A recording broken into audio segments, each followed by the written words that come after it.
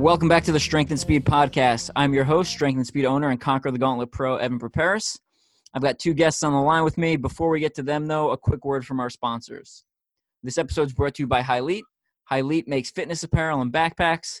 If you've ever seen me at a race, you've probably seen me carrying one of their backpacks because that's what I bring to every single race I go to, literally. I've got the 6-in-1 backpack. It's awesome, very versatile. I'm also actually sitting in my new Hylete warm-up pants. They're like the softest thing ever, that have the CTG Pro Team logo on it, that you'll see me in once race season picks up again this year. We're also going to talk a little bit more about Hylete later on towards the end. Let's bring on our guests. Now, obviously this is an obstacle course racing focused podcast, but occasionally we like to do bonus episodes. So this is one of those bonus episodes. Our previous couple, we've done one on the Winter Olympics from an Olympian, and then we've done two focused on Gold Star wives, so wives that have lost their husbands in combat. And, you know, with coronavirus being big in the news right now, I have two friends that I'm really close to. We got a group of about 10 friends who we've been friends since high school, and we still hang out, you know, even after all these years. And two of them are working as EMTs in New York, in Queens specifically. So I wanted to bring them on just to kind of show you behind the scenes a little bit about kind of what's going on in New York. So first we got Mike on the podcast, and he's been doing EMT work for about 13 years total. So Mike, welcome. Hey, how are you, Evan? What's going on, buddy? And then we got one of my other good friends. We got Rob. Rob's been doing work EMS as an EMT for about 7 years. So Rob, welcome to the show. Hey, Evan, thanks for having us, man. This is good. Cool. Yeah. So like I said, you know, we look at the news and we see all these numbers and these statistics.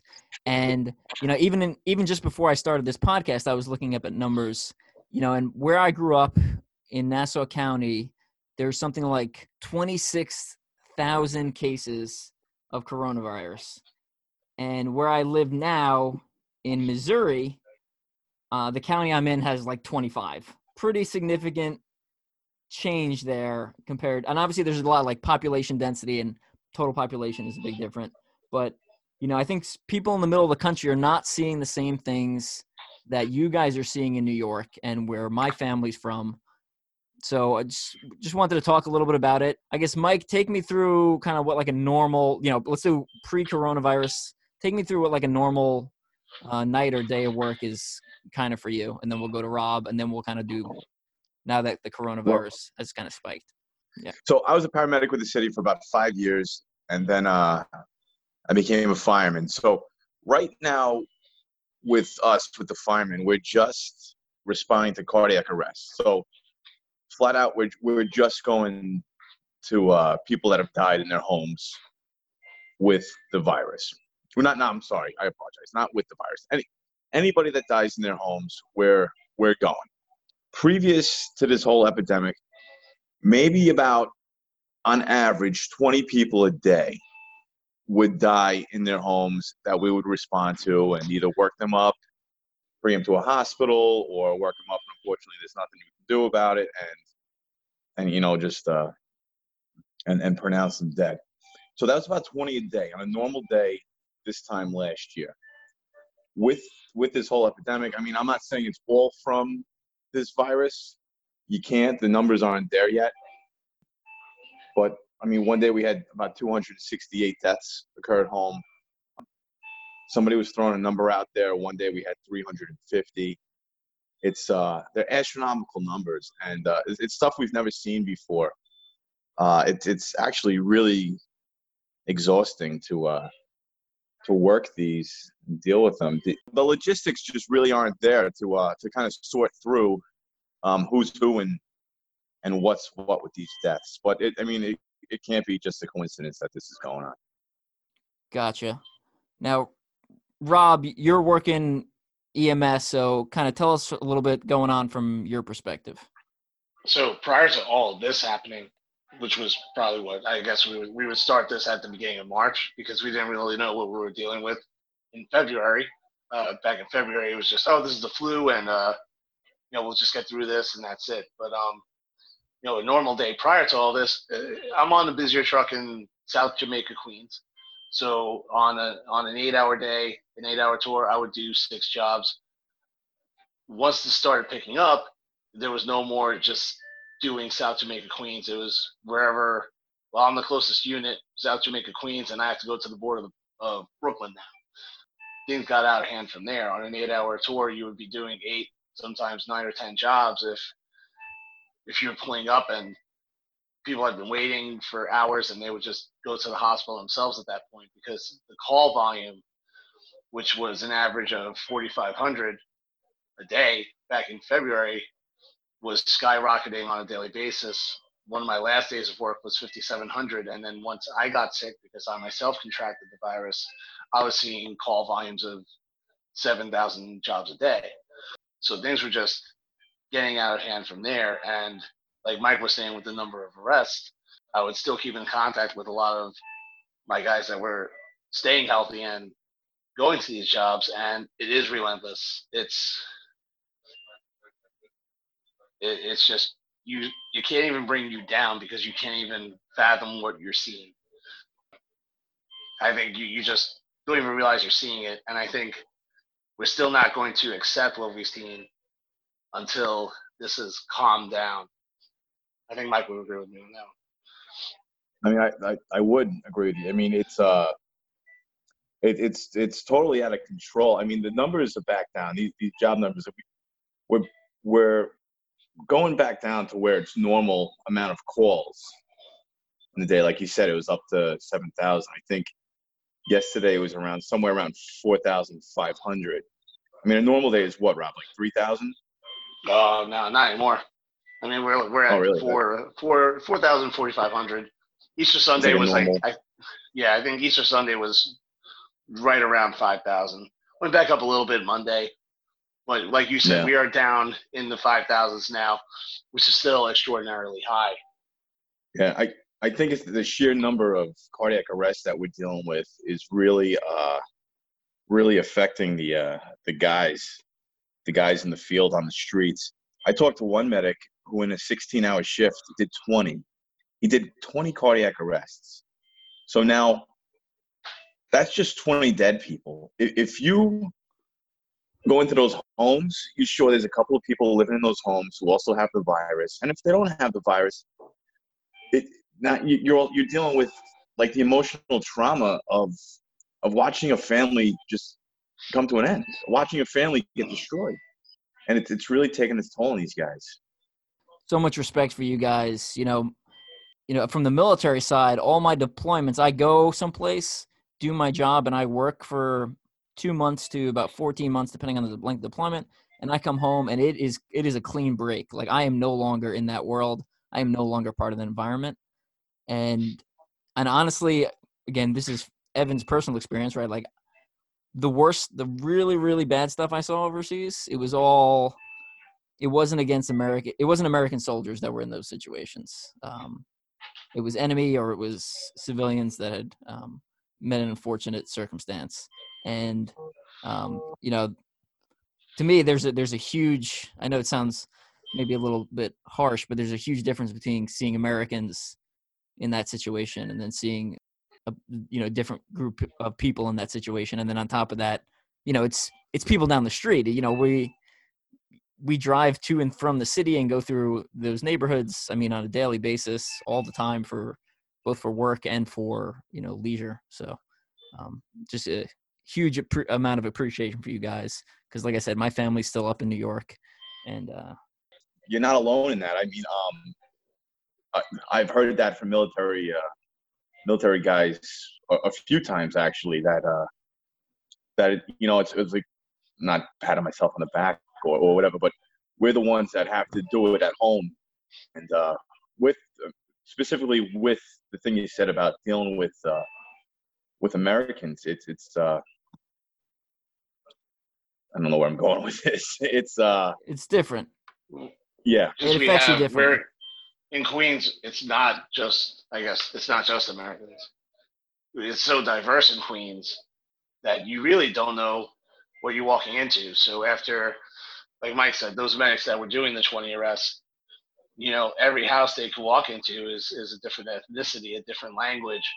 To be able to talk to these families and explain why this is the last time they're seeing their loved one, sometimes you can't even do it, and that takes. And then when you're done not being able to explain, you're getting back in your ambulance and you're finishing your paperwork, and before you can even process what you want to do next, you hit the button to make yourself available, and you're called to the next. So you're not even catching your breath. You're hopefully taking a sip of cold coffee, and you're going to the next body.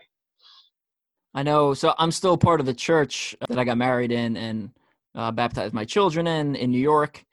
And I'm getting emails every couple of days saying another, 1 to 2 parishioners have passed away from the virus. So it's pretty wild. Then, like I said, I'm in the middle of the country. I'm in vicinity of Kansas City. And it's like, people just basically stay to themselves and there's not much, like I said, my county has like 25 cases, right? Like that's like a joke compared to what New York is dealing with right now. Mike, we were talking a little bit earlier about some of the guys who are working that have families back at home that they're trying to take extra precautions for. So you want to just share some of what your friends are going through? Yeah, we got a couple of guys that are worried about their families, young kids, wives. I know a couple of guys living in their cars. There's a couple of guys living in garages and tents. They don't want to bring it in the house. We're working under the assumption that everybody's exposed because everybody's exposed. Unless you're sick and symptomatic, you're going to work and you're doing your job. We're pretty much just, it's a waiting game to get sick. People are scared. People are scared of bringing it home. Yeah, that's wild. And again, like I said, it's just a huge difference between guys like first responders and police and stuff like that, where it's in your backyard versus, me. It's, it feels almost like a different life when I go down range. Yeah. So, I don't get me wrong. The city is, and the unions, the Rob's union, the local EMTs and paramedics, and then our union, the UFA, the Uniform Fire Association. They're putting us up in hotels. There's some guys, if the circumstances are so bad, they'll put you up. So it's not like, we're totally screwed on this. But yeah, it's definitely a hard time. You can't be with your family. Right. Who knows what's going to happen in these?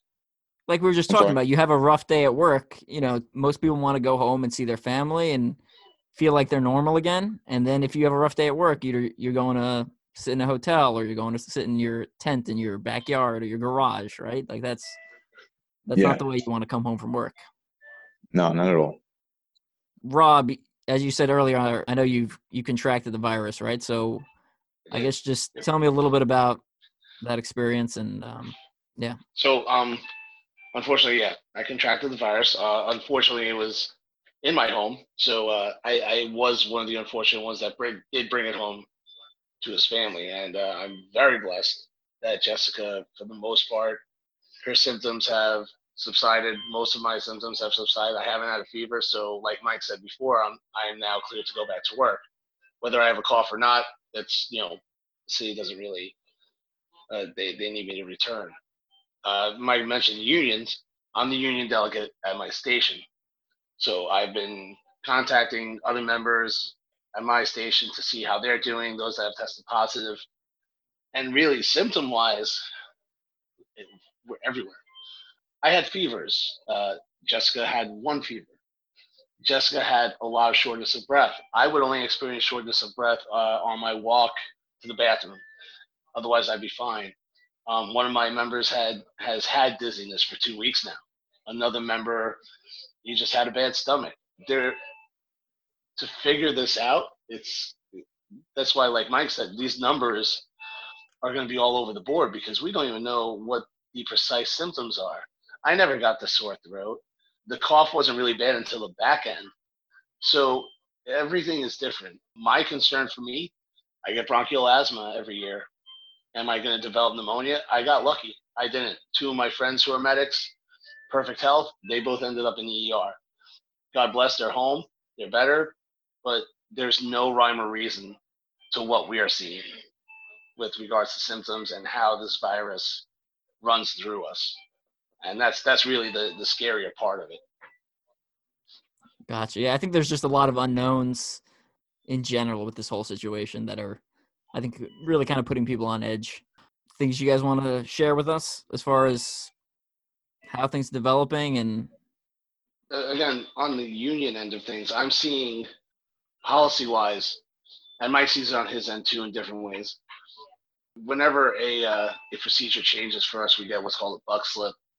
And the number of buck slips coming through with regards to how, okay, well, we're going to start doing jobs this way. We're going to start processing paperwork this way. You're going to treat patients this way. You're going to wear this mask this way. It changes every other day. I have stopped following the buck slips because I haven't been to work. When I return, which is actually tomorrow morning, I'm going to get there a half hour earlier and just read what is right now what I'm doing, because it has changed immensely over the last 3 weeks. It's just so hard to keep up that tomorrow I go back to a completely different job. So it's just a weird sensation knowing that tomorrow it's like starting from scratch. Gotcha. Yeah, it's wild. Myself personally, obviously because I have family in New York, but also the rest of the country appreciates the work you're doing. And if anyone's been following the news, I mean, the outbreak in New York has just been, I mean, it's unlike anywhere else in the country. It's just, New York is so population dense, and there's subways, and there's just you're just so crowded, right? Like you're walking down the streets and you're like almost bumping into each other on a normal day. So just thank you from not only from me personally, but from the wider obstacle course racing community and the work you guys are doing. Mike, any other thoughts you want to share? He's muted again. I let him know that. But while we're waiting for him, I will say one other thing. I think when this is all over, our other concern is just all the PTSD that a lot of us are going to have from just seeing and feeling what's been happening to the city, the people around us, our own partners. It's just been a lot to take in. And once this all winds down, it's going to be summertime and our call volume is going to be up again. We're decimated. We're 16% of our membership, our EMTs and medics are sick already. All so right. When they come back, it's just the besides the physical toll daily, the mental toll when this is all over, the emotional toll. Who knows where we go from there? Yeah, absolutely. Hey, yeah, I'm back. My fat face keeps on touching the mute button on my phone. it's really been a problem during this whole thing. Prior to what Rob said, I don't mean to cut him off or stomp out a conversation. You said that other parts of the country like just are watching on the news. I mean, I've been having a problem with. I'm a member of a couple of like fireman Facebook sites and social media things.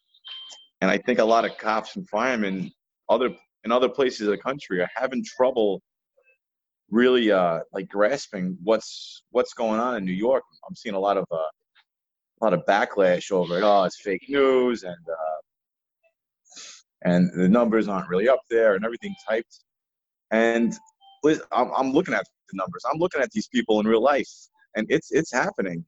And you're trying to tell these guys, and they just want to go off on whatever they think that, to go with their agenda. There is no agenda. I mean, as far as we're concerned. I mean, that's not a conversation to be having. Right now, we have to deal with the problem at hand. And the problem at hand is these people are getting sick. I mean, can it be a political tool? Absolutely. But, that's not for us right now. Right now, we have to deal with the problem. And I just want to say that, it's really happening here. And And Rob was touching on a little bit on PTSD and what's going to happen afterwards. And I just want to say it's exhausting. It's exhausting just maybe waiting to get sick. It's exhausting washing and cleaning, washing again. You're on edge in a almost like a constant state of anxious awareness. And I mean, there's going to be some definitely going to be some hurdles down the road for these guys dealing with this day in and day out. And I mean, the washing, if you're doing it right, it becomes almost insane, right? Because you touch something and then you're like, well, I have to assume everything's dirty. So you have to wash your hands after that. But then like you have to be careful how you turn on the faucet. You have to be careful like how you're cleaning other things. You have to be careful how you're separating stuff. One of the units I was in charge of was a chemical decon unit. And I remember watching them run through their practices where they would, go through like mock things where like, all right, so you've got, enemy chemical weapons on you. How do you decon and how do you process that through? And it's just so insanely thorough. It's like you said, it's mentally exhausting because you're like, all right, now I have to remember exactly everything I touch at all times. And my wife is a cook / pastry chef, so she's pretty good with hygiene. So some of that, my wife's pretty on top of that because she's, anytime we have like, it's like dealing with raw meat, and put it like 10 times, obviously much worse, but similar concept where you have to be very careful where you're touching and what you're washing. So yeah, I mean, my particular unit in the fire department, we're similar to what you were talking about, we're a CBRN, chemical, biological, radiological, and nuclear decon unit. So we go through all that training as well. And you're right, it's crazy. It's an absolutely crazy process to wash down these people. And now you're doing it on a less of a scale, but it's constant. It's I mean, every time somebody coughs, you're looking at them sideways and you don't know like right what's going on. I know personally, I go running obviously a lot, and I typically develop some sort of nagging cough that sometimes lasts for a while. So now I feel like hyper paranoid every time I have to cough because I'm like I know it's just from running because I haven't gone anywhere in like 5 weeks. But yeah, I'm like, just my family's looking at me funny and stuff like that. So they look at you funny. I had a piece of Raisin Bran stuck in the back of my throat the other day at breakfast at work, and like everybody's looking at me like I'm crazy. Get them out of here! It's absolutely nuts what's going on. I'm gonna cough tomorrow. I have an intern tomorrow. Guy's been on the street 3 days. I know I'm gonna have a cough tomorrow. Even if I didn't have the virus, I'd have a cough. It's just allergy season, and he's gonna lose his mind. Like Mike, like you guys were both talking about, just with the washing your hands. Even before I got sick and I was on the street, my knuckles from wearing gloves all day were black and blue. My hands were destroyed from not just washing, but wearing the gloves.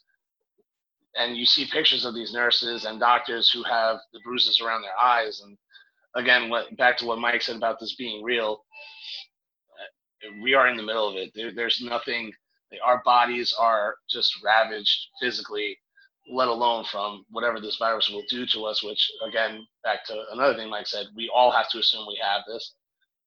And just the physical toll and how we look at the end of a tour, it's exhausting. And for me to go back tomorrow, I'm exhausted just hearing about it for the last 3 weeks. For me to go back tomorrow, I know I'm gonna have a cough, the kid's gonna bug, I'm gonna come home, my hands are gonna be destroyed again, and Friday I'll get up and do it all over again. Again, I just really want to thank you guys for sharing your story. As a friend and as someone who's known you guys a long time, I'm extremely proud of both of you. I think our little small group of friends has some pretty amazing people in there. You guys you put yourself out there on a daily basis. And so, yeah, just really appreciate that. Yeah. Any final shout outs or things you want to say? Mike first. Thanks, Evan. Thanks for having us. And I know your sponsor, Highly, sent us a little care package, and we're looking forward to seeing that. Yeah, that was super nice of them. And Ufos, another one of our team sponsors, gave a bunch of nurses and medics some of their shoes. So pretty cool to see some of our Conquer the Gauntlet Pro Team sponsors helping people out. All right. Any other shout outs do you want to give, Mike? Sorry, if I cut you off. No, that's it. As far as these these frios for like the first responders and nurses and stuff, it's great. I mean, everybody has to eat. Everybody likes a lunch, but I think when this is all said and done, I mean, the real thing we got to do is invest back into small businesses and really help out the people that are going to be hurting. I mean, even though these, the first responders and the nurses and doctors were on the front line of this, I mean, we're still getting paid. So it's not like we're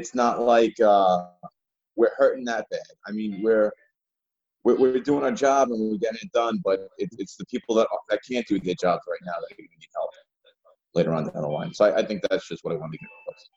Gotcha. Rob, any final shout outs or things you want to say before we let you go? Yeah, well, I'll hop on with Mike with regards to, remembering small businesses that will hopefully return to normalcy sooner tin later, and Hialeah as well. I've been in touch with them, and I'm looking forward to them. They want to take care of me and my unit, so we do appreciate that immensely.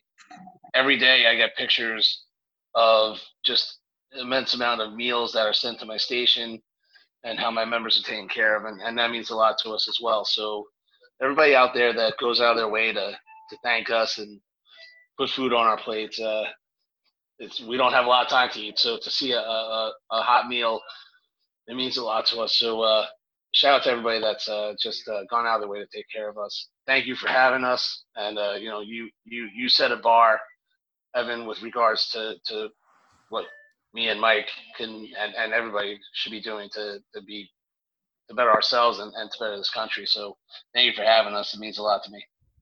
Awesome. Thank you, Evan. Well, it was good talking to both of you, Mike and Rob, and stay safe, please. Keep your family safe and keep New York safe. And looking forward to when travel resumes again and I can head back to New York and see all you guys in person. So thanks, buddy. Can't wait to see you, man. Cheers to that, brother. I'll catch you guys later. Bye. Bye.